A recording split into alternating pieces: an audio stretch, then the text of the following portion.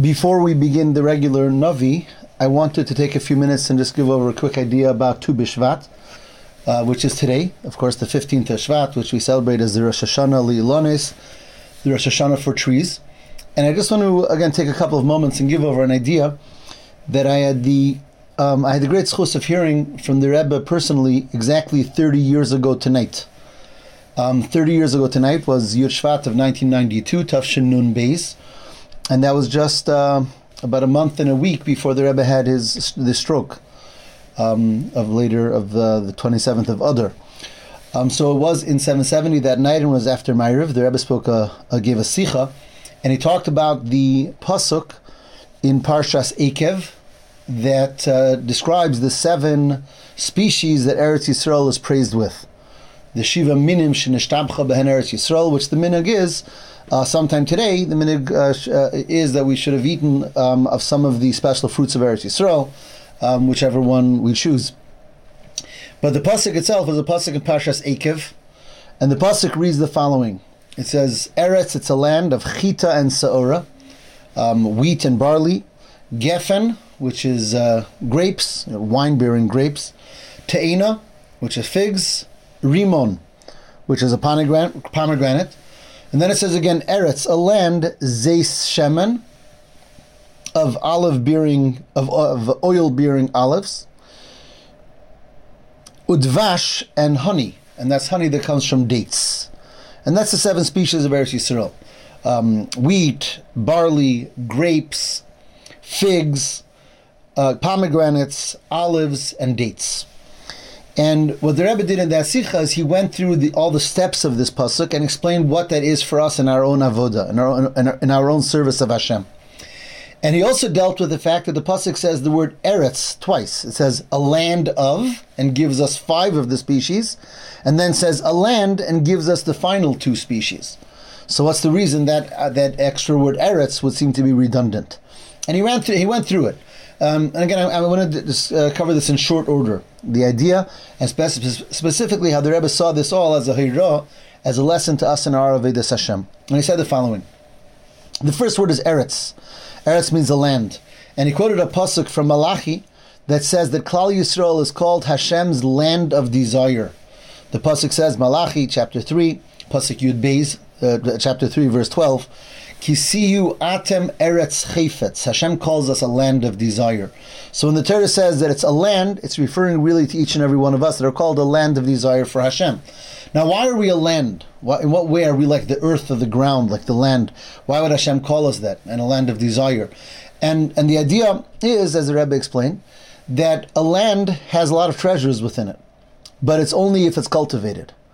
Right, and each and every one of us, the Baal Shem Tov says, has tremendous treasures within ourselves because of our neshama and the soul powers that we have, but they have to be cultivated. A land has to be plowed, a land has to be watered, a land has to be cultivated, and when it's cultivated properly, the land gives forth all types of treasures.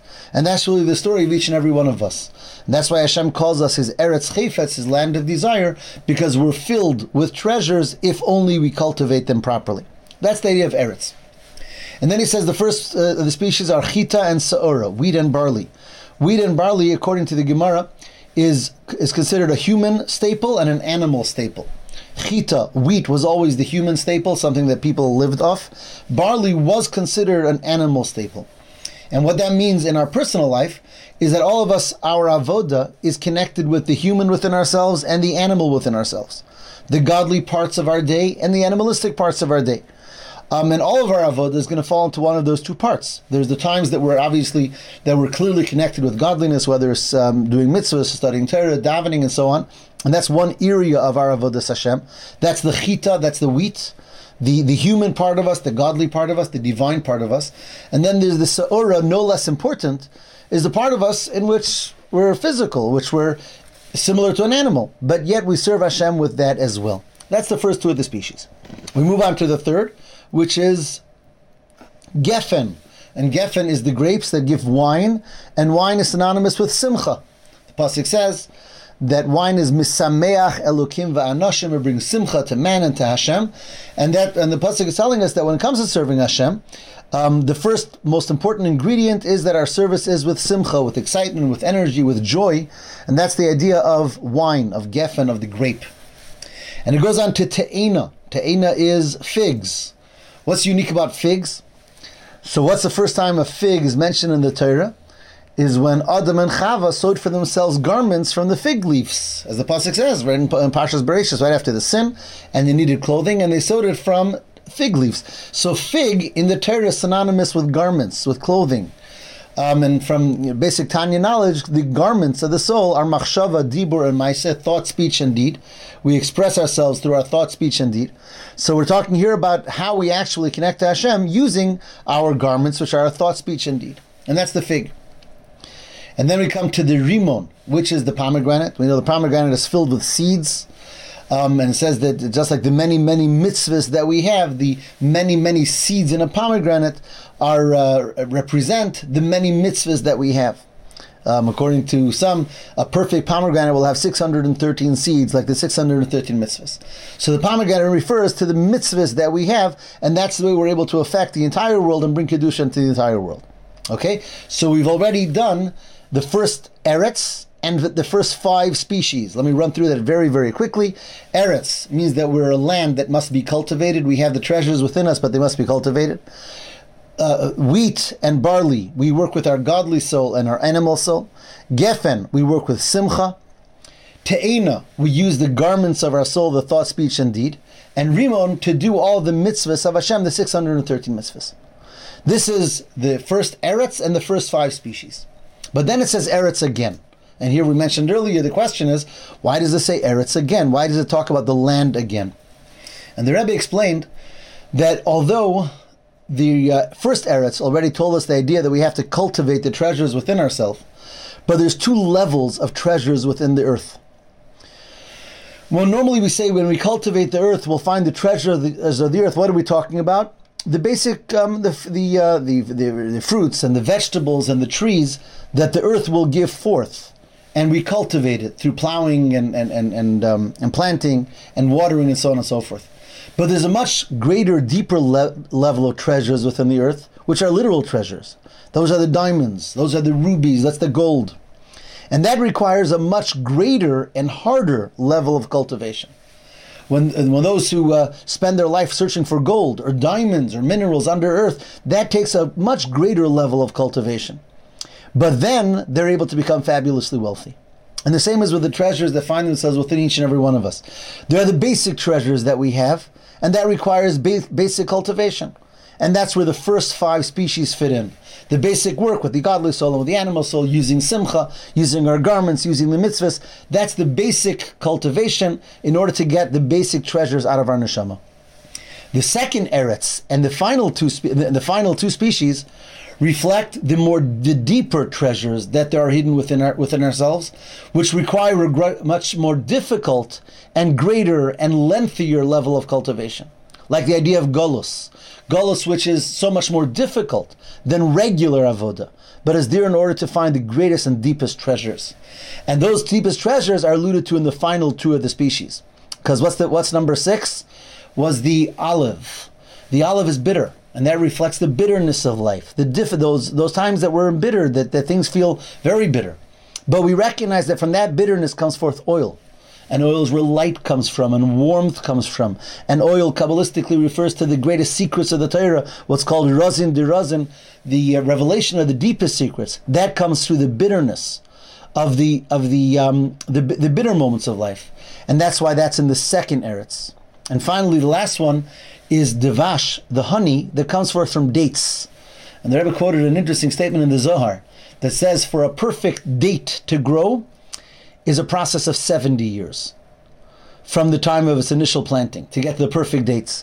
And that represents something that takes a long, long time, the things that we have to wait for, and we try again and we don't get there.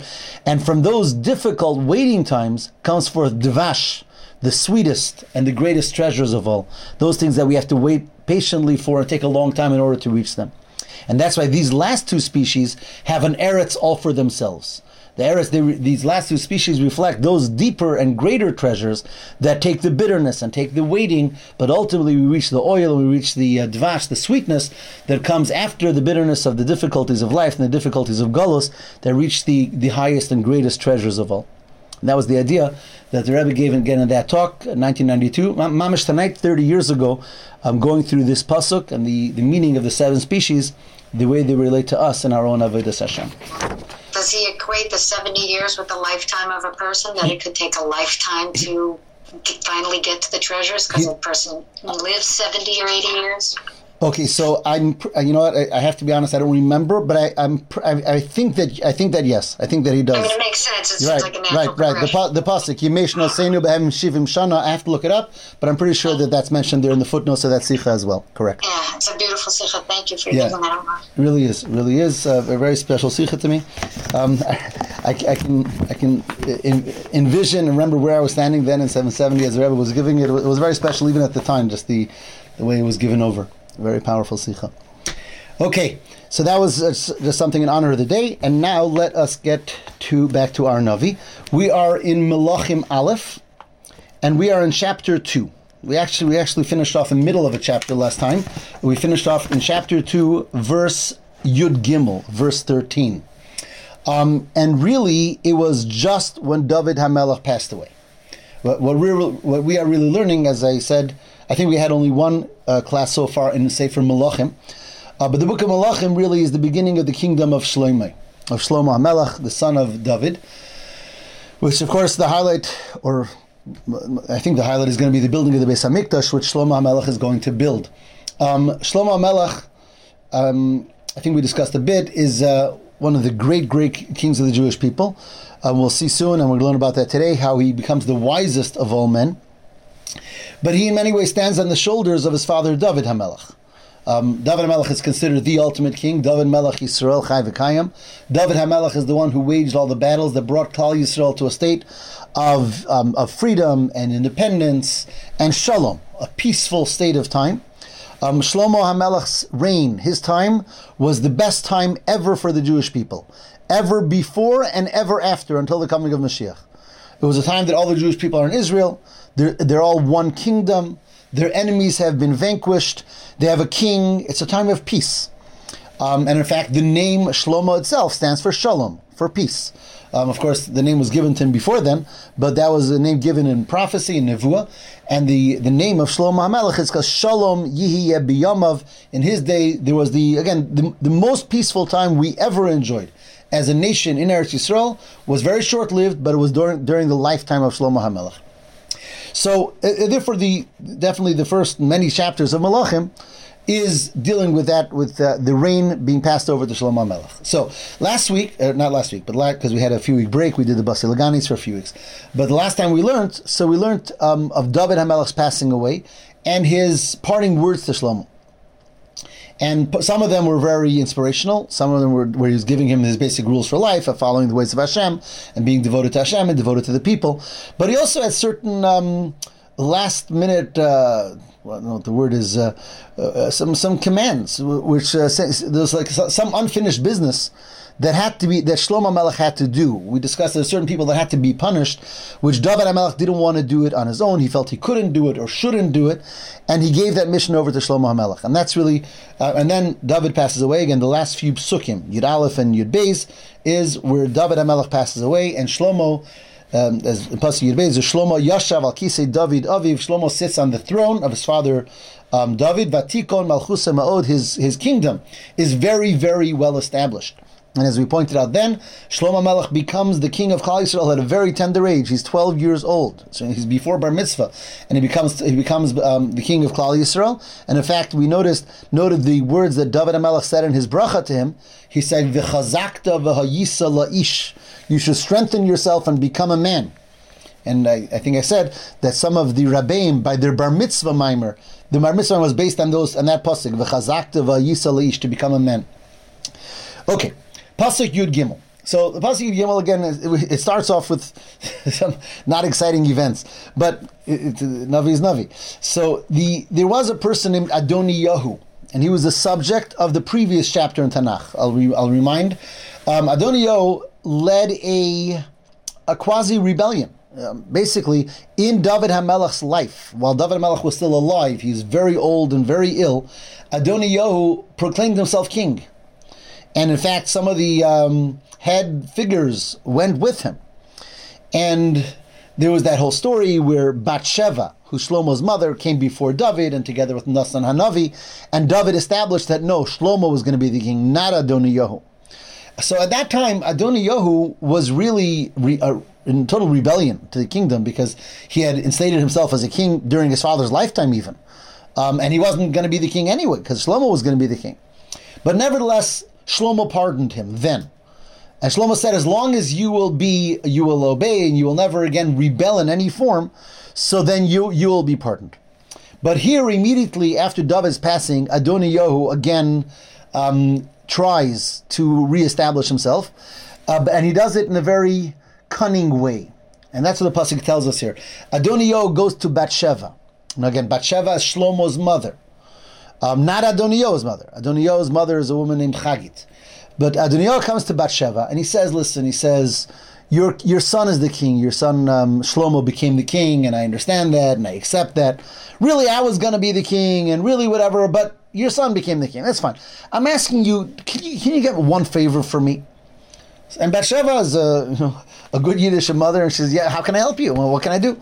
And he says, I would like you to ask your son Shlomo, who's the king, if he can grant me my wish, and that is that Avishag Hashunamis should become my wife.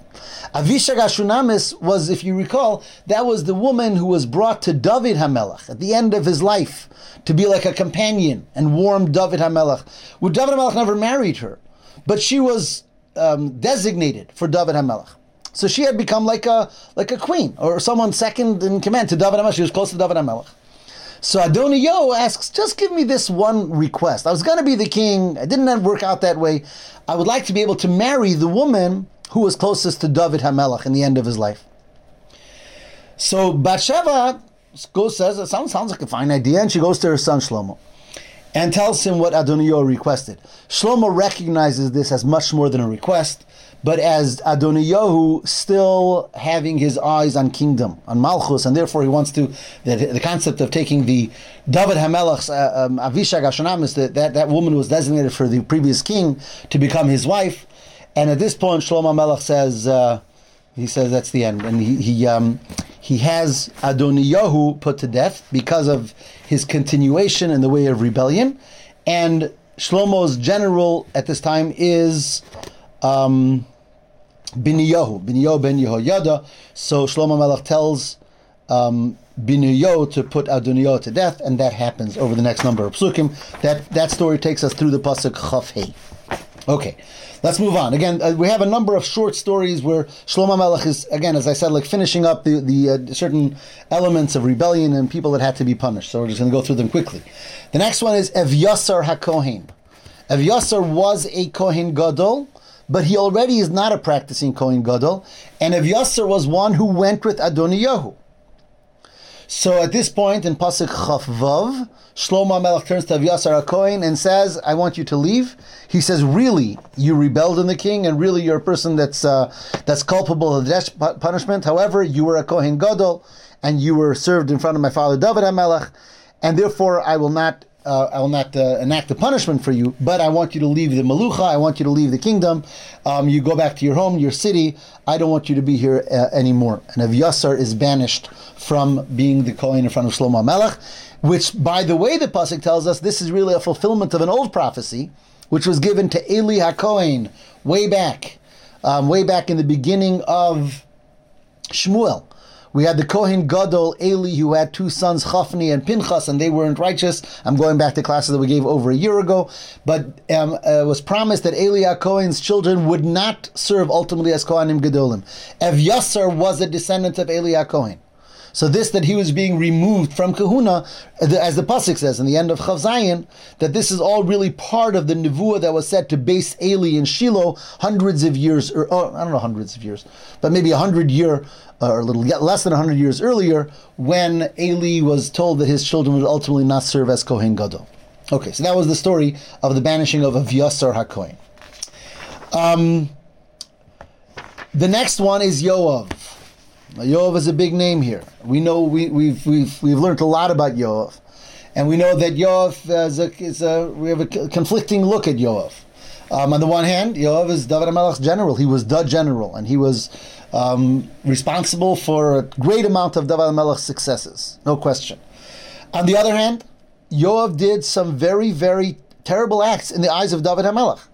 Yoav killed anyone who he perceived as being someone who was disobedient to David, even when those people were trying to be obedient.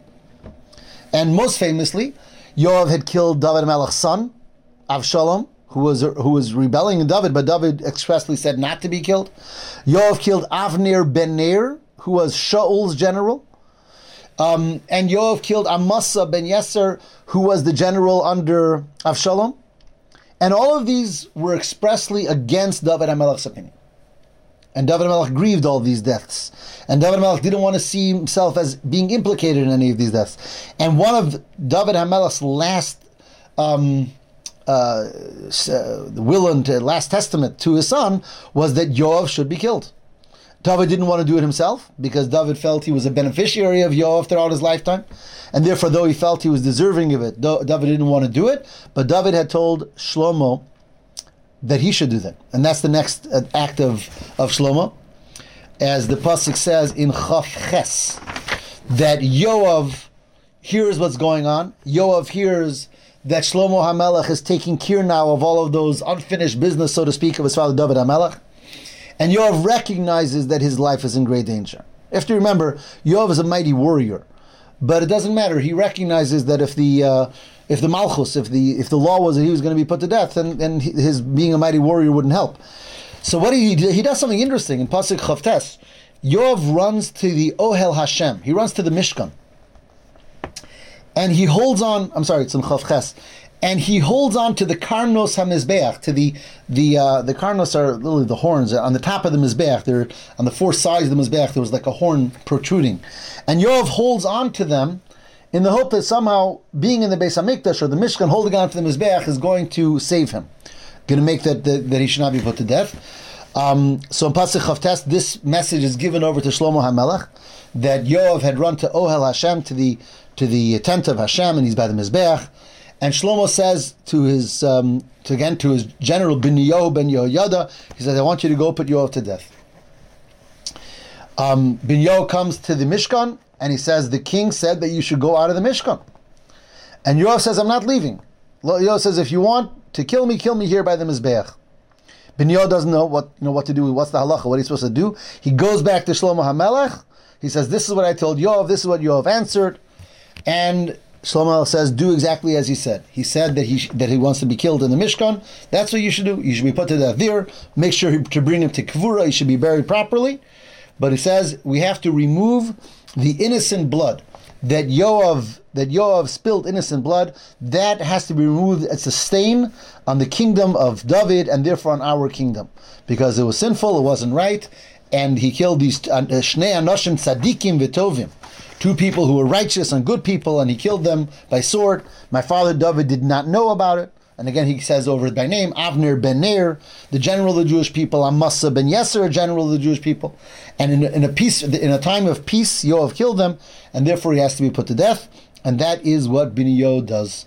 In Pasuk Lamed Daled, it says Binyahu went to the Mishkan, and he put Yoav to death by the express order of Shlomo, who was really following the orders of David HaMelech. Vayikaver bebeso bamidbar. He was buried again, buried with honor. Everyone understood that Yoav was a great man and did many great things for the Jewish people, and yet he was put to death and buried in the home of his family. And at this point, Shlomo HaMelech instates Binyahu ben Yehoyada as the official general of all of Shlomo's armies, and for the Kohen Gadol, he instates Tzadok HaKohen as the Kohen Gadol in the place of Evyoser. Okay, there's one more person that has to be dealt with that wasn't dealt with yet, and he's also a great person, but also someone who did some very terrible things, and that's Shimi ben Gera. Shimi ben Gera is the one who, we remember, cursed David, and he cursed him very, very, the pasuk says, Klalani Klala Nimretzes, very powerful, very terrible curses. Shimi ben Gera was the leader of the Jewish people. He was a tremendous Talmid Chacham. He was, in fact, when Shlomo was a child, he taught Shlomo. But nevertheless, it's not even clear to me what caused him to go to veer so far off. But he cursed David terribly. And at that time, they wanted to put him to death, and that's when David said, no, it comes from Hashem, it's not from him. But as we read in our last class, one of those last tzavos of David HaMelech to his son was that Shimi ben Gera, he says, use your wisdom, but Shimi ben Gera must be punished for rebelling in David Melech Yisrael. So, but here, Rav Shlomo does this in a very interesting way. In Pasuk Lamed Vav, it says that the king calls for Shimi, and he says, listen, Shimi. He says, really, you deserve to be put to death, but I'm not going to do that yet. He says, build for yourself a house in Yerushalayim, and you must live there and never leave Yerushalayim. He says, the day that you leave Yerushalayim, you've signed your death penalty. You've signed your death warrant.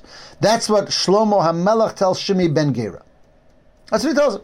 He says, I'm not going to put you to death, it's in your hands. But you have a home, you can live in Yerushalayim, that's it. You may not leave Yerushalayim. And Shimi says, fine, I appreciate that. You're giving me a way to live. And Shimi says in Pasuk Lamed Ches, Tov hadavar kasher diber Adoni HaMelech, it's good, what my master the king said, Ken yasa avdecha, this is what I'm going to do. And Shimi built a house in Yerushalayim and lived there for some time. But then it says in Pasuk Lamed Tes that 3 years later, one day 2 servants ran away from Shimi. They ran away to a place in Gas. And Shimi was told, your 2 servants ran away to Gas. And Shimi does what the unthinkable, like all of us would think, why in the world did he do that? So it's a big deal, he lost 2 servants. But Shimi gets up, and he saddles his donkey, and he goes to Gas to go and bring his servants back. And he brought them back, and he comes back. And Shlomo immediately gets the news, Shimi left Yerushalayim, and he went to Gas. And the king calls for Shimi, and he says, I made an oath with you. Halo ishbaticha b'Hashem. We made an oath, and we said it, that the day that you leave Yerushalayim, you will have signed your death warrant. And now you went. So you says your death now is in your hands. And Shimi says, Tov hadavar, shamati. And he says, you're right. And Shlomo says, why didn't you listen to the shua that we made? And Shlomo says, but ultimately you're not being punished because you left Yerushalayim. You're punished because of the cursing that you cursed my father David HaMelech, and therefore that's why you had to be punished, and therefore Hashem made this happen. And Ben Yoyada put Shimi ben Gera to death as well. And that's the end of Perek Beis, and it's really the end of all of this unfinished business, so to speak. We just took care of Yoav and Shimi and Evyasar and Sadok. These are all the people that were part of David HaMelech's kingdoms, that there was this unfinished type of business that had to be done, and all this happened step by step throughout this Perek, and that brings us to the end of Perek Beis. I want to point out one interesting thing, and that is this thing that Shlomo did with Shimi. Like, Shlomo knew that he had to put Shimi to death. What was this whole business with you have to live in that house in Yerushalayim and not leave the city? And how did he know that he would leave the city? And it seems like he was sort of setting him up for something, but how did he know he would leave? And the Mefarshim say it's an interesting thing, that Shlomo knew that it's within the nature of a person to have to leave. For a person, even though the person is faced with, he knows the consequences, for a person to be holed up in one house or in one city and never be able to leave, Shlomo knew that that's something that ultimately Shimi would not be able to stand with. And therefore he did this just in a way of giving Shimi an additional way of saving himself. But ultimately he knew that what would happen did happen, and that Shimi would leave, and therefore he would be put to death, which was the express command and will of David HaMelech, and which was the halacha, because Shimi was a Morid b'Malchus, as we explained. Okay, that brings us to the end of Perek Beis, and now we begin Perek Gimel, chapter 3.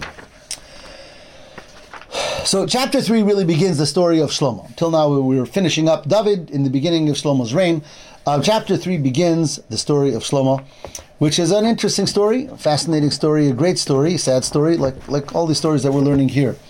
It starts off that Shlomo married a daughter of Paro, Melech Mitzrayim, the king of Mitzrayim. We're going to see that marriages and relationships with women is going to be Shlomo's biggest undoing. And there's different reasons, and the Sfarim talk about different reasons of what was behind this. Shlomo was definitely trying to establish the kingdom of the Jewish people. And especially in the olden days, one of the basic ways of establishing kingdom was by connecting through marriage with other kingdoms of the time, other big kingdoms of the time. And that's something, according to most of the Mefarshim, Shlomo Melech was involved in. Now, any woman that Shlomo Melech married converted. The Gemara says that, and Rambam says that they were converted, yet the Bezdin, the High Court, the Sanhedrin, didn't see it in a good light. That he was marrying women who were from other nations and other religions. Again, albeit he made them convert, and yet they didn't feel that he was dealing with it appropriately. At this point, the pasuk doesn't get into it; it just mentions it. We'll see later; it's going to become more of an issue. But here it says he marries the daughter of Melech Mitzrayim, and he brings her to his home until he's going to finish building the house of Hashem and his own home, which we're going to learn about in the next few parakim, in the next few chapters. Because at this time, the pasuk says, the nation didn't yet have a Beis HaMikdash, and therefore people brought karbanos to Hashem, but they brought it in what's called a bama. A bama is a private altar. We know once the Beis HaMikdash was built, there's no such thing as making an altar in your backyard and bringing a sacrifice to Hashem. But that's only once the Beis HaMikdash was built. At this point in time, the Beis HaMikdash is not built yet. And therefore, the Jewish people were bringing karbanos to Hashem on bamos. They would, again, build an altar and bring a karban, which was okay at that time. As the pasuk says in pasuk Beis, Ki lo nivne bayis l'shem Hashem ad hayamim hahim. There wasn't one central house built for Hashem yet until this day, even though there was a Mishkan. But the Mishkan is not a permanent type of a residence, a Beis HaMikdash, and therefore it doesn't preclude that a person could bring a karban on a bama. Okay, pasuk Gimel. Vayav Shlomo Hashem. Shlomo loved Hashem, and he went in his ways, in the ways of David. The only thing he hadn't done yet was he hadn't gotten rid of the bamos, because he hadn't built the Beis HaMikdash yet. Vayelech HaMelech Giv'ona. The king Shlomo went to Giv'on. Lizboach Sham. Givon was a central city by Yidden. It says there, Ki Bama Hagdola. There was the great Bama, a great altar. And it says there, on that day, Shlomo brought Elef Olos, Yala Shlomo, 1,000 Olos, 1,000 sacrifices. Shlomo did things in a grand way. He was a great king. He was fabulously wealthy, as we'll see. And when he brought a karban, he didn't bring one karban, he brought 1,000 karbanos, as the pasuk says. Then the pasuk says that Shlomo had a very wonderful and very beautiful and very famous vision.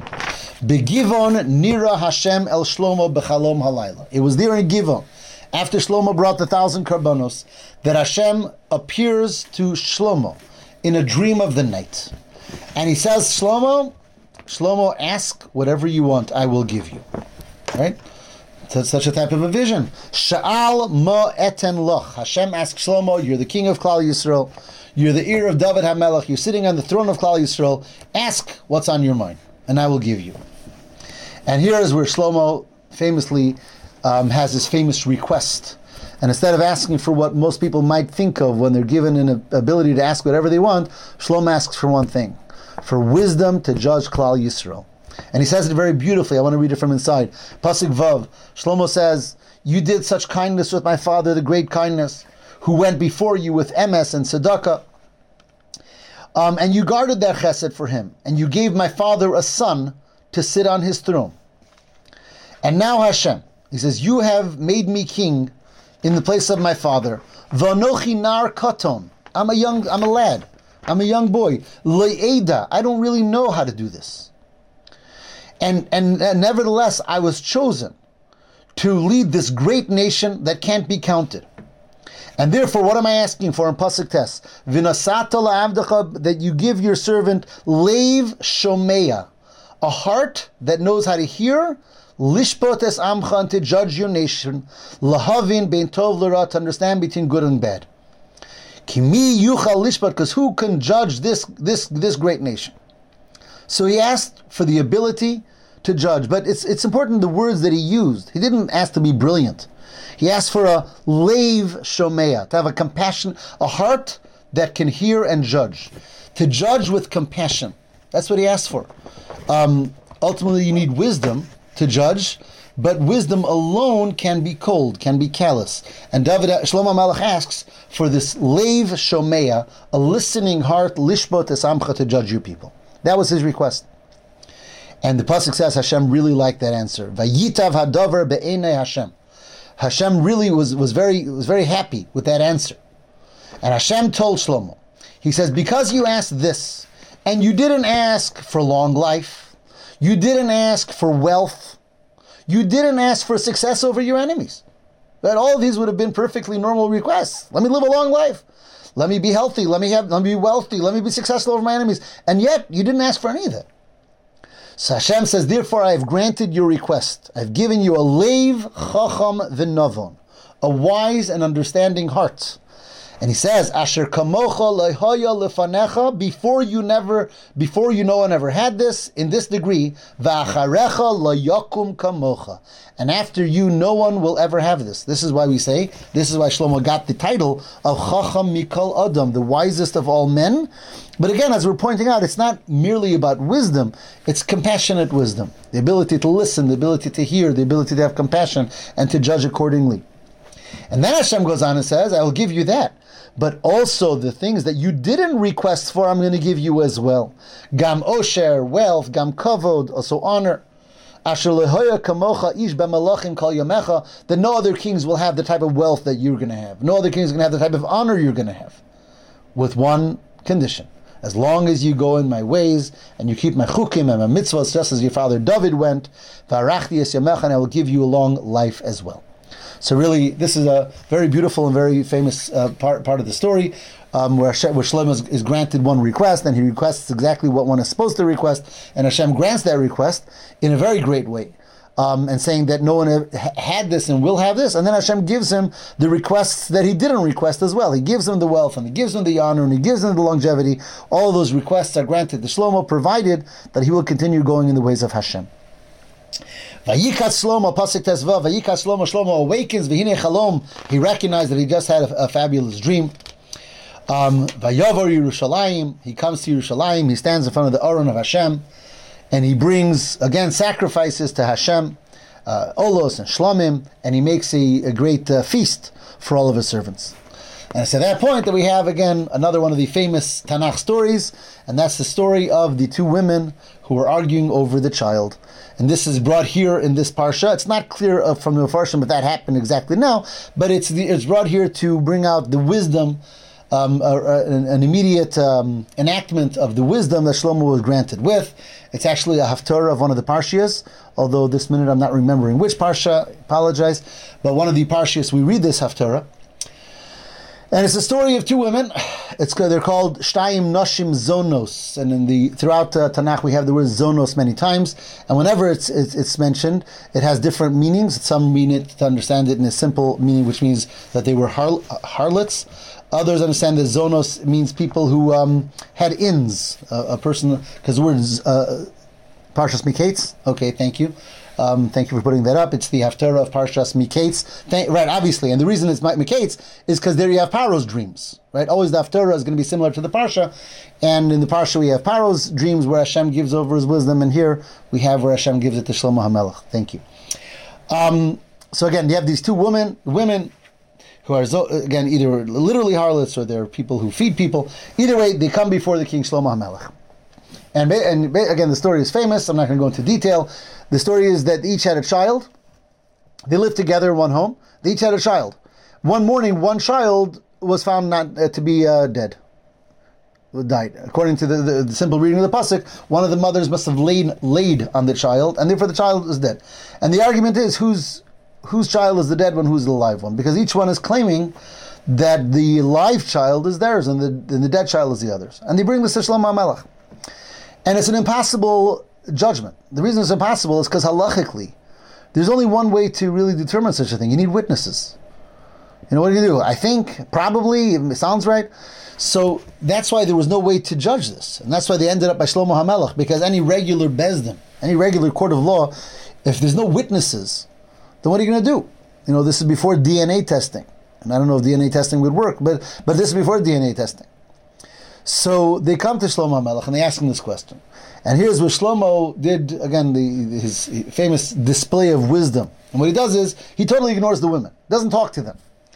And he turns to his servants and he says, I have a question here. I have two people who want this lifestyle. Bring me a sword quickly. We're going to cut the child in half. He doesn't address the woman. He's talking to his servants. And as they bring him the sword, and by the way, the servants are also somewhat perturbed by this judgment, but the king says, the king says. So as he takes the sword, Shlomo makes as if he's going to lower the sword on the child, and one of the women jumps up and says, don't kill him. Give him to the other woman. And the other one says, well, whatever the king says. And Shlomo turns around and says, okay, I know who the mother is. The mother is the one, obviously, who couldn't bear the idea that her child should be killed, and therefore she's the one who's the right mother. And according to the Gemara, at that point, a bas kol came forth from heaven and said that, of course, this is the mother's child, and the other mother admitted to it. But it's at that point that this story got out. It was in all the WhatsApps, and everyone recognizes the tremendous chachma of Shlomo HaMelech, as the pasuk says in pasuk Chaf Ches. Vayishmu kol Yisrael es hamishpat asher shafat HaMelech. All the Jewish people heard this mishpat, this judgment that the king ruled. Vayiru mipnei HaMelech. Everyone had fear before the king. Kiro, because everyone was able to see ki chachmas elokim bikirbo lasos mishpat, that he has divine wisdom.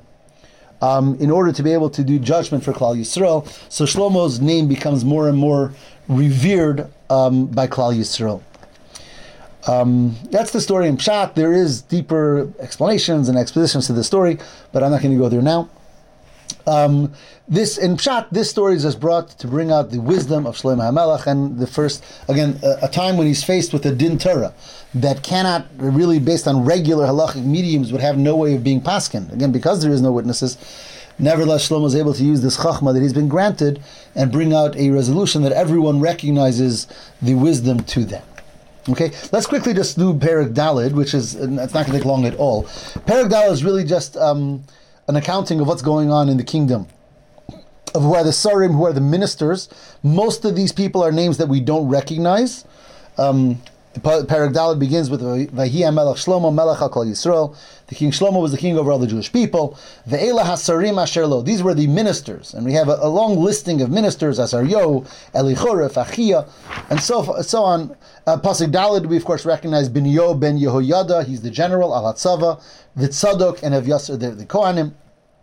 But then it goes on again with more and more names, and then we talk about, it says that there was 12 people that were in charge of feeding the palace, of taking care of the needs of the palace. Each one was in charge of 1 month, and it goes through all the names. So it's again, most of these names we don't know.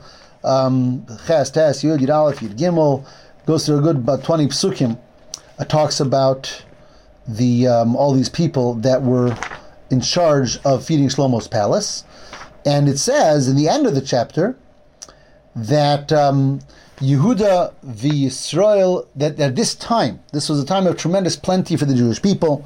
Yehuda v'Yisrael Rabim Kechol Asher Al Hayam Larov, that the Jewish people, Yehuda and Yisrael, which is the tribe of Yehuda, which is Shlomo's tribe, Yisrael, the rest of Israel are tremendously numerous, like the sand on the sea. Ochlim v'shosim usmeichim. It's a time when people are just happy.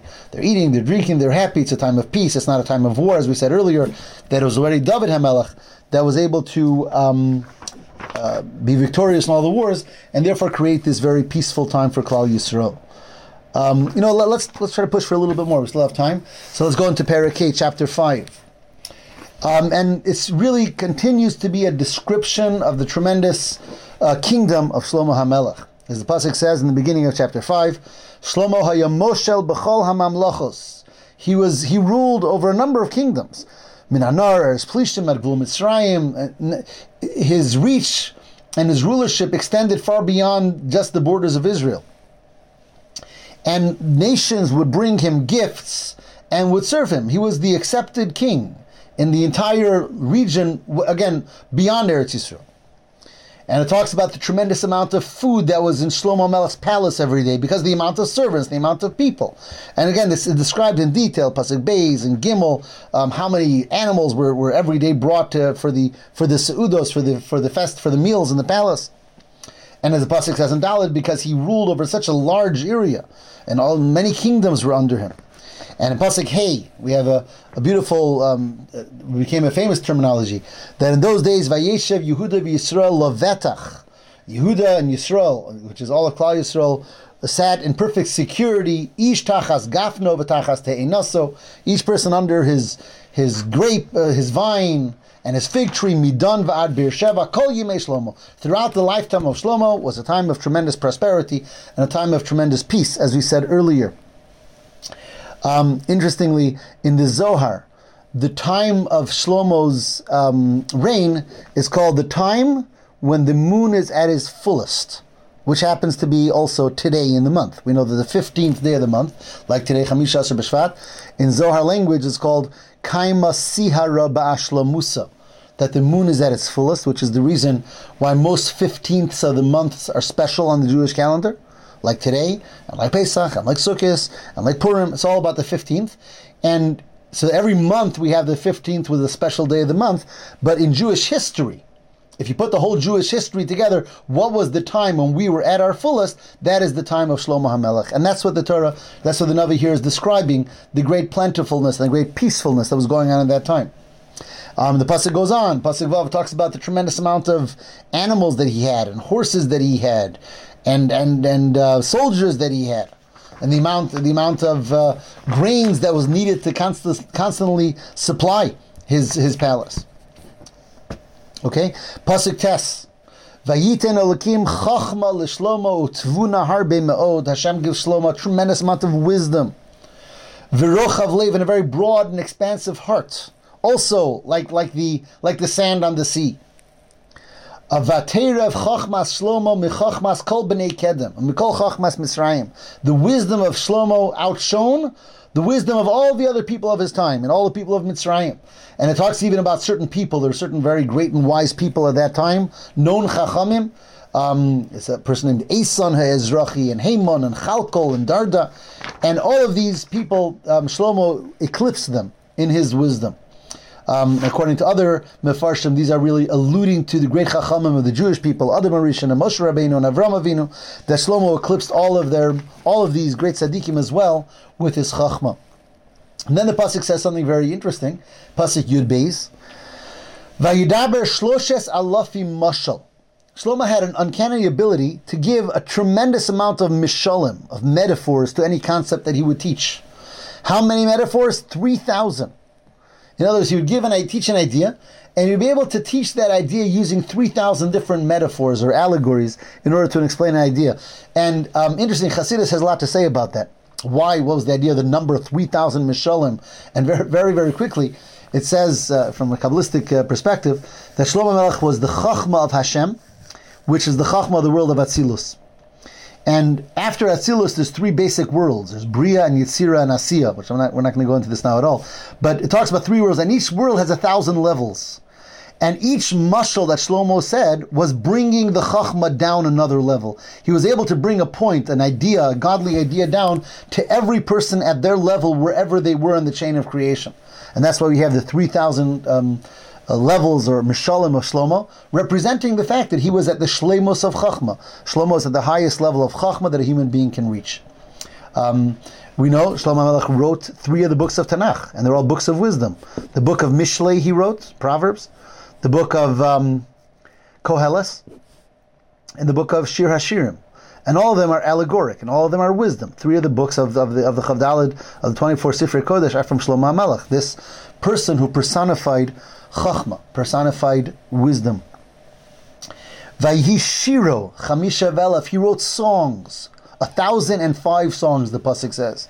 Of all those songs, what we know is Shir Hashirim, the Song of Songs, written by Shlomo HaMelech. Again, most of Shlomo's wisdom and writings we don't have.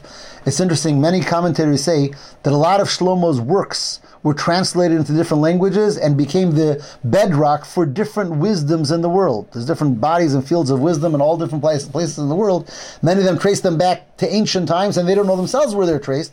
But according to many Sfarim, they're based on the Chachma and the Shirim and the songs and the Mishalim of Shlomo HaMelech. And then the pasuk goes on in Yud Gimel, and it says that he spoke about the trees and the cedars and the tall trees and the grass. And there's different ways of understanding this psukim. Some talk about the fact that Shlomo understood the language of the trees, and the language of the animals, and the language of the birds, which is also part of the chachma of Shlomo.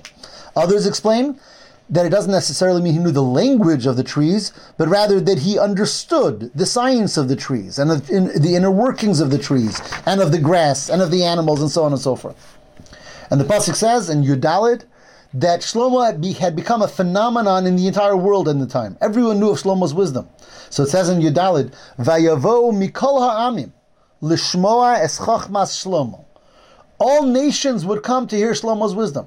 So we have a Jewish king, the king of Eretz Yisrael and the surrounding areas, but he's known in the world not only as a monarch, as a king, but as this man of tremendous wisdom, so much so that Chachamim, the wise, would come from all corners of the earth, from all the mamlachos, from all the kingdoms, to hear the Chachma of Shlomo. Me'es kol malchei aretz, from all the kingdoms of the land. Asher shamu es chachmas, so Shlomo's Chachma became more and more known throughout the world. Of course, all of this was a direct effect of the bracha that he had received during that dream. But that chachma was something that was becoming revered throughout the world, and people would come from all over in order to benefit from Shlomo's tremendous chachma. And being that this begins here like a new part, a new inyan, so we'll stop here by pasuk Tesvav in chapter Hey, and from there we will continue Be'ezras Hashem next week.